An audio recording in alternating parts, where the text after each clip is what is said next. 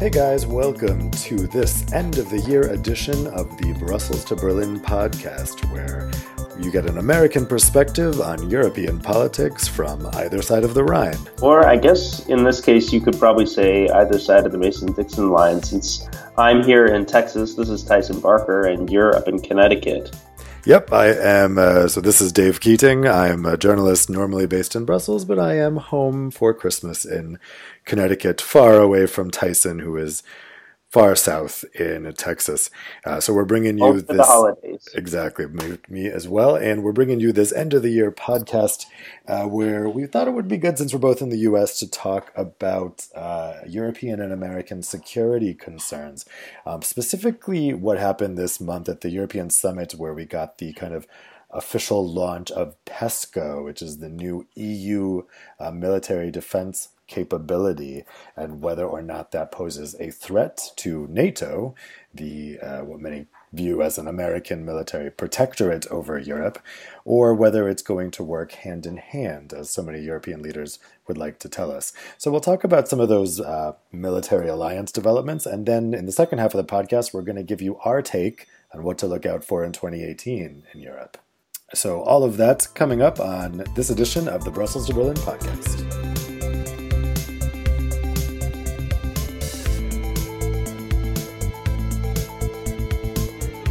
So we're going to start talking about PESCO. As Dave mentioned, it's the EU's new cooperation mechanism launched by the Commission basically in the summer going through September, discussed at the Council of Ministers in November, where 23 of the 28 member states signed on, and then added 2 more at the European Council in December.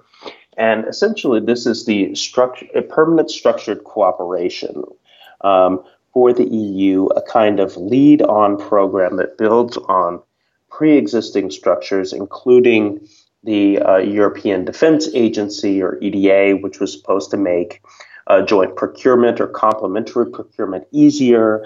It allows for 17 joint defense projects, and everything from joint training to capabilities development to logistics to medical, ISR, etc. And this has been a longstanding desire of the French, but also of the Germans and to some extent of the Poles and others who want to see European states get more bang for their buck. I mean, right now, the European Union collectively, as the European 28, is spending almost as much money on defense as the United States, but definitely does not have the lift, does not have the projection capacity, does not have the ability to operate in theater that the United States has. So this is supposed to streamline and make that a more potent force. Yeah, essentially it's boosting all of Europe's military capacity by combining all the different separated capacities. Theoretically. So, for example, if you have, and this was the theory of the case back in the 90s, the late 90s, when Jacques Chirac and Tony Blair tried to do something similar at Saint-Malo, after the Iraq War, when Gerhard Schröder and Jacques Chirac tried to do something with complementary procurement. But if you think of it like this, if you have 28 member states and each one of them are procuring the same helicopter, well, or some kind of helicopter or some kind of lift or some kind of logistics, maybe it's better if one state took on that capacity completely and was able to plug and play with the other states taking on other capacities. So it's, rather than duplicative, it plays on the strength of all 25, in this case, member states. Let's talk about that, the 25 member states, actually, because I think that in the media coverage of this, it was definitely portrayed as, getting 25 member states. And this was not the original idea for this. President Macron is a big fan of this two-speed Europe idea, and he had been envisioning something more like 10 states signing up originally, but then actually they got, as it got closer to the signing in the autumn, a lot more states became interested, and a bunch decided to sign up right at the last minute at the signing ceremony earlier this autumn. Poland, for instance, which nobody thought was going to join because Eastern Europe has some concerns about PESCO weakening NATO. We'll talk about that a little bit. But so we've ended up with this very large group, 25 out of the 28. That leaves, the UK, which is leaving and has always opposed EU military involvement. And then Malta is not in it, and Denmark has can't because of its an opt-out. No, it has an opt-out. Yeah, it's a NATO member, but it has an opt-out. It's actually a very ferocious and efficient NATO member, sees NATO as the primary vehicle for its defense cooperation. And so what's happened is that because so many countries joined, it actually ended up getting quite watered down. The French media coverage was a lot less positive about so many countries joining up because the inclusion of countries like Poland has meant that the whole concept has to be reined in quite a bit because many of these countries are quite skeptical about the intentions. So you have kind of two tracks here. There's the French who view this as possibly a substitute for NATO or something that might replace NATO. And then there's other members that don't see it that way at all. Germany, I don't think sees it that way. Perhaps a better way of phrasing that than the French, because the French actually have an alternative vision for enhanced European cooperation on defense, which is the European Intervention Initiative, which Macron mentioned at his Sorbonne speech, and is much more operations-minded, where you're building basically around core nations, a kind of hub nation like France, perhaps Germany, one of the larger nations, with projection capabilities. You're building around their capabilities with the idea that this can operate in the field. I think that might be an alternative vision. I would say the institution or the entity that has the idea that it could be an alternative is actually the Commission. And you see this, for example, in this now famous Juncker tweet where he says, we've awoken the sleeping beauty of the Lisbon Treaty. And then he mentions our security cannot be outsourced. And the idea of outsourcing is where people get the idea of, whoa, this might be an attempt to decouple European defense from the NATO alliance, because the outsourcing is clearly a reference to the United States. Yeah, these are the concerns about NATO in a post-Cold War environment. There's been a lot of questioning, including from President Donald Trump. What is the utility of NATO in a post-Cold War world? Is it an actual alliance of countries, or is it a kind of U.S. protectorate over Europe, particularly when European countries aren't paying the 2% suggested contribution to the NATO budget? There's many people both in the United States and in Europe that view this as not a fair deal.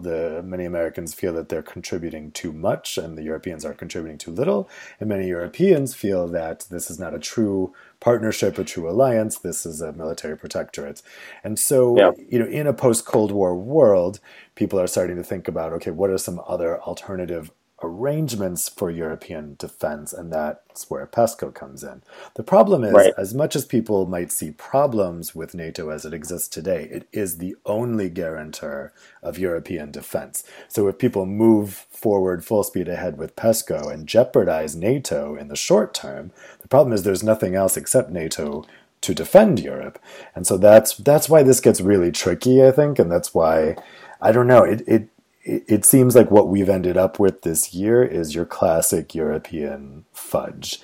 I think that the wind has been taken out of PESCO's sails a bit by precisely the fact that so many countries signed up. Right. Well, that could be considered a very French take. So the Germans, for example, which have always kind of seen the mantra of their, let's say, security and defense leadership as being embedded in Europe, embedded in multilateral structures, kind of encapsulated by the phrase that Ursula von der Leyen likes to say, leading from the middle, actually sees greater participation, greater buy-in from more European countries as a victory. The other thing, so the Germans actually want to see more buy-in, and I think that they would be vindicated in the fact that 25 of the 28 have signed up. The other thing that might worry France in seeing so many Central European states sign up, in fact, all of the new member states have signed on to this, from Bulgaria to Estonia, is that the strategic emphasis will be placed in the East as opposed to placed in the South, which is really where France sees its its primary theater of interest, the Mediterranean, the Euromed. So that that change in weight on where a potential enhanced European cooperation would focus could be seen as a kind of, let's say, challenge for the French strategic community. Now, you are closer to the corridors of power in Washington than I am. How do you think the Washington State Department community, as well as the people on the Hill, are reacting to PESCO? Do they care? Do they see it as a threat to NATO, or are they happy that Europeans are taking a little bit more of their own initiative for their own defense? I think that the reaction is probably somewhat mixed. A lot of these people are veterans of European security and strategic debates for decades, and they've seen this movie before. They've seen, the Saint-Malo initiative. They've seen what happened after 2003. They've seen what happened with the European Defense Agency, which promised to get more bang for your buck by creating greater complementarity in procurement, acquisitions, R&D in Europe, and really didn't come to very much. And I think that they're waiting to see if this actually has legs. So there's the one community that says, well, is this going to be effective? And I think that is a clear-eyed assessment of the current situation. Is this going to do anything? There's another view that is kind of remnants of the 90s debates that happened in the immediate post-Cold War, where people really thought that Europe would be able to kind of rally itself to do effective operations in security and defense. And they are emphasizing that NATO still has to remain central to European defense. They don't want to see decoupling. So that's a second view. So you have is it going to be effective perception? You have is this going to be a challenge to NATO perspective? Then you have the question of, is this going to be a distraction perspective? Yeah. And those are all three, that Europeans focus so much on navel gazing, focus so much on institution building, that they lose sight of what are capabilities and operations? How can you actually deploy in situations of, any kind of military operation? And that would be seen as a net negative.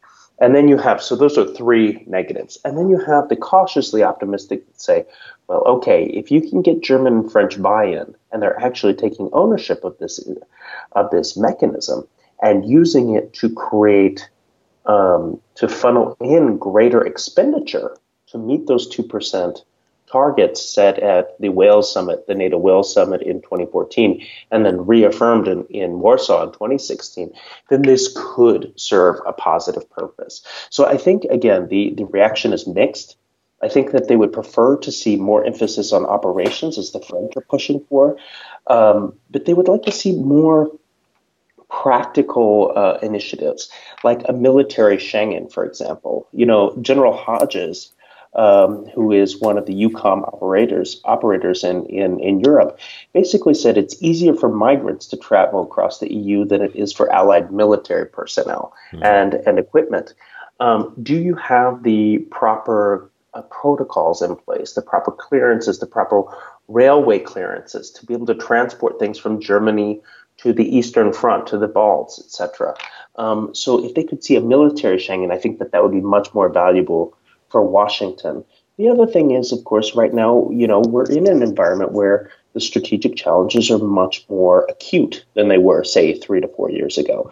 And if you just look at what's happening right now in the Northern Atlantic, around the UK, Greenland, and Iceland, with regard to Russian submarine, let's say, presence close to major telecommunications cables, big critical infrastructure, there's a question of, are we leaving ourselves open and vulnerable to attack or probing by adversaries or potential adversaries? And I think that would be an area where Washington would be more interested in enhanced cooperation rather than all this planning and enhanced institution building. Well, I suspect that in the short term, at least, this issue is pretty much parked. This has been a project for 2017. The EU has a lot of issues to deal with. So I think that the PESCO stuff is going to retreat into the backstage, and we'll look forward to 2018 with some other issues. So we're going to talk about those right after the break.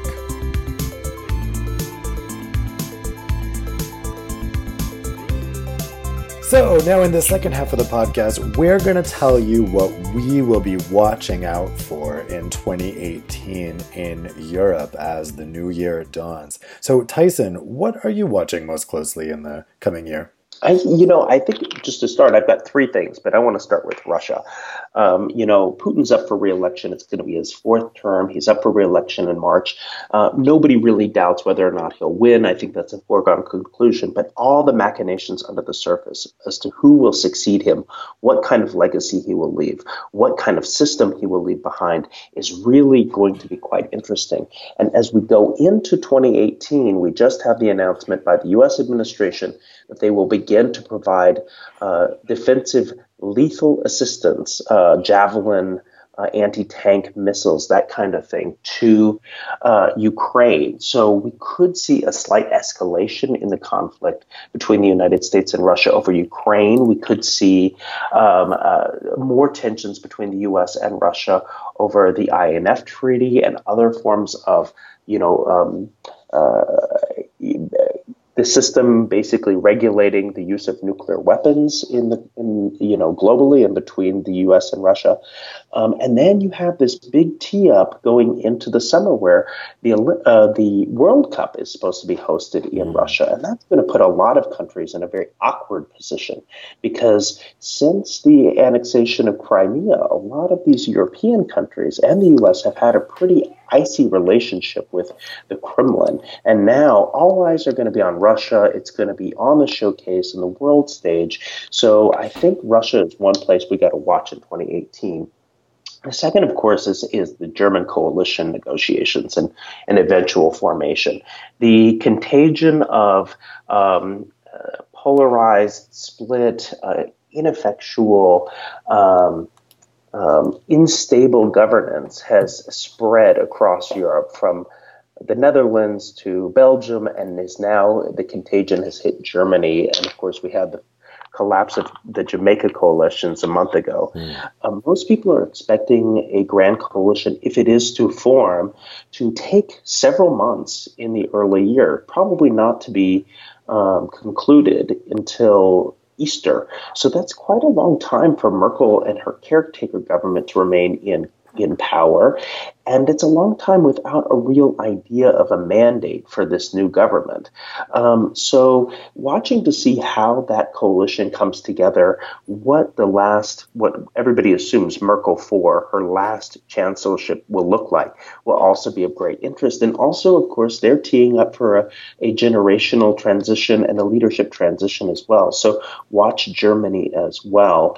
And then I guess the final place that I would look at, of course, is Europe. Europe has a lot of questions coming to it. They have the EU has a big transition coming in 2019, but, Macron has put a lot of big ideas, a vision on the table, the heart of which is enhanced cooperation within the Eurozone with the European Monetary Fund at its core.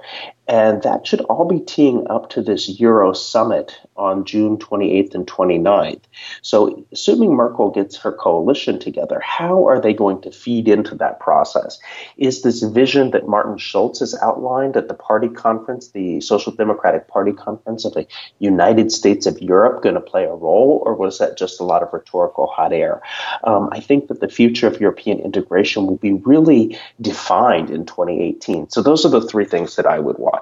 It's interesting, too, with that Euro summit. I mean, so much of Macron's vision is being stalled by the failure for the coalition government to be formed in Germany, because he can't really move forward with this stuff until Macron has a partner who can actually make commitments in this field. That was something they talked about at the December summit.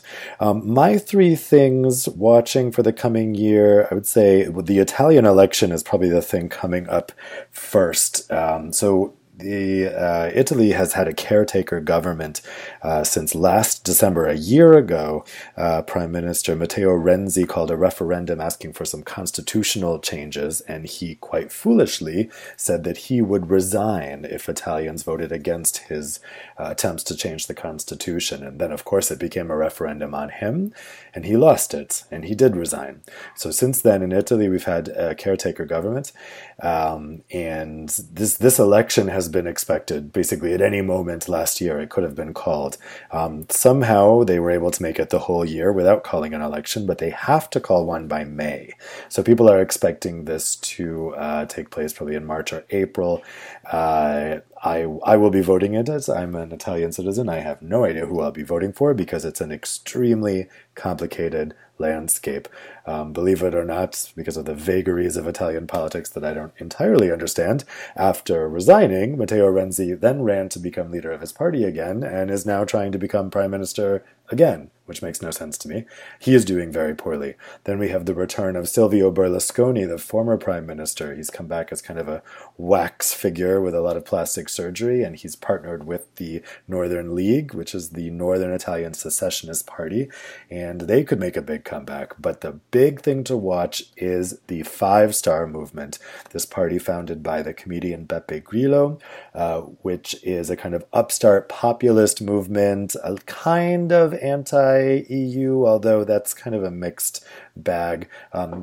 Also kind of anti-Euro, but nobody really has a good idea of what they believe. It's kind of an amorphous group, but it looks like they could become the largest party in the Italian parliament in the election because they're polling number one. So everyone's kind of watching that with trepidation. I think in Brussels, Italy has had crazy politics for a long time, and it's kind of everyone just kind of rolls their eyes and looks on with bemusement. But of course, the problem is Italy is a G8 country. It's the fourth largest economy in Europe, and if Italy were to run into some really severe political problems, that could then translate into severe economic problems, and that's the type of thing that brings down the entire European economy. So people will be watching that with a lot of trepidation.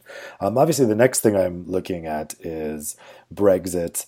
I think that since we have this agreement to move on to phase 2 of the negotiations, which is the future trading relationship between the UK and the EU, since we got that agreement in December, things are a little bit parked for now. I think we all have a lot of Brexit fatigue, and so no one will object to this kind of going away as the major issue over the next couple of months. UK media will still continue to follow it very intently. We have a whole series of sectoral dialogues taking place in January and February, where they'll be looking at what's possible for the future relationship.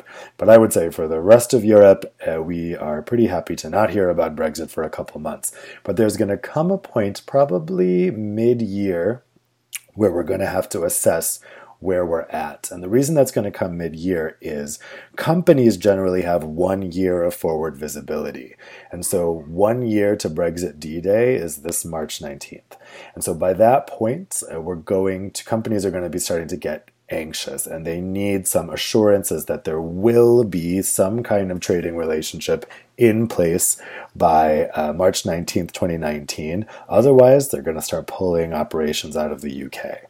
So I think Brexit is parked for a little bit and will come back with a vengeance mid-year.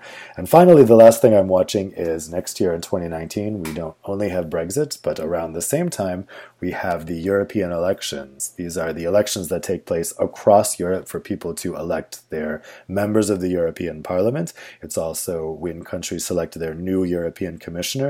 A new commission president is chosen, a new council president is chosen. So this is basically the last year of the EU legislative term.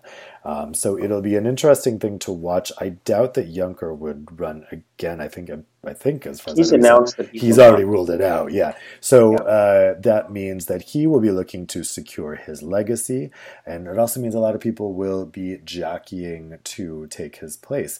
We have this new Spitzenkandidat process now, in which the parties would select their candidates, and the party with the largest number of votes in the European election gets the Commission president's position, although we'll see if they actually stick to that. It was just the first year they did that in 2014. So it's a kind of a lead up to 2019 and something to watch for me, I think, throughout the year. Yeah. It'll be particularly interesting because this may be a new format for the European Parliament elections. Not only will this be the kind of professionalization of the Spitzenkandidaten process, which was kind of... Well, we'll see. We'll see what happens with it, because that was not favored by... Exactly. I mean, when Germany it was happening during the others. election, most European leaders were opposed to it. And it just kind of, it was almost after the fact that the German media pressured the German government into saying, okay, that was a real thing that just happened. But I think now they're kind of stuck with it, European leaders, whether they like it or not. And so it'll be a real contest this year. You'll have real big names, I think, coming forward with candidacies. And the other big thing to watch that'll be new is Macron's idea to have these pan-European MEP candidates, so members of the parliament that represent pan-European constituencies rather than specific regions and specific countries. Yeah, and then in addition to that, just to throw in a couple other things you got on the plate, you've got whatever's going to happen in Catalonia with the formation of a new government. You have the full NATO Brussels summit, July 11th and 12th, and then you've got the big COP happening in Katowice in December. So it's going to be an action-packed year. Yeah, I think for people like us, it'll be full of excitement, and so we will over the next year be bringing you our thoughts on what's developing. So if you like this podcast, please go on and rate and review on the iTunes store, and we will be bringing you our insights in the new year. So Happy New Year, everybody, and we'll see you in 2018. Happy New Year.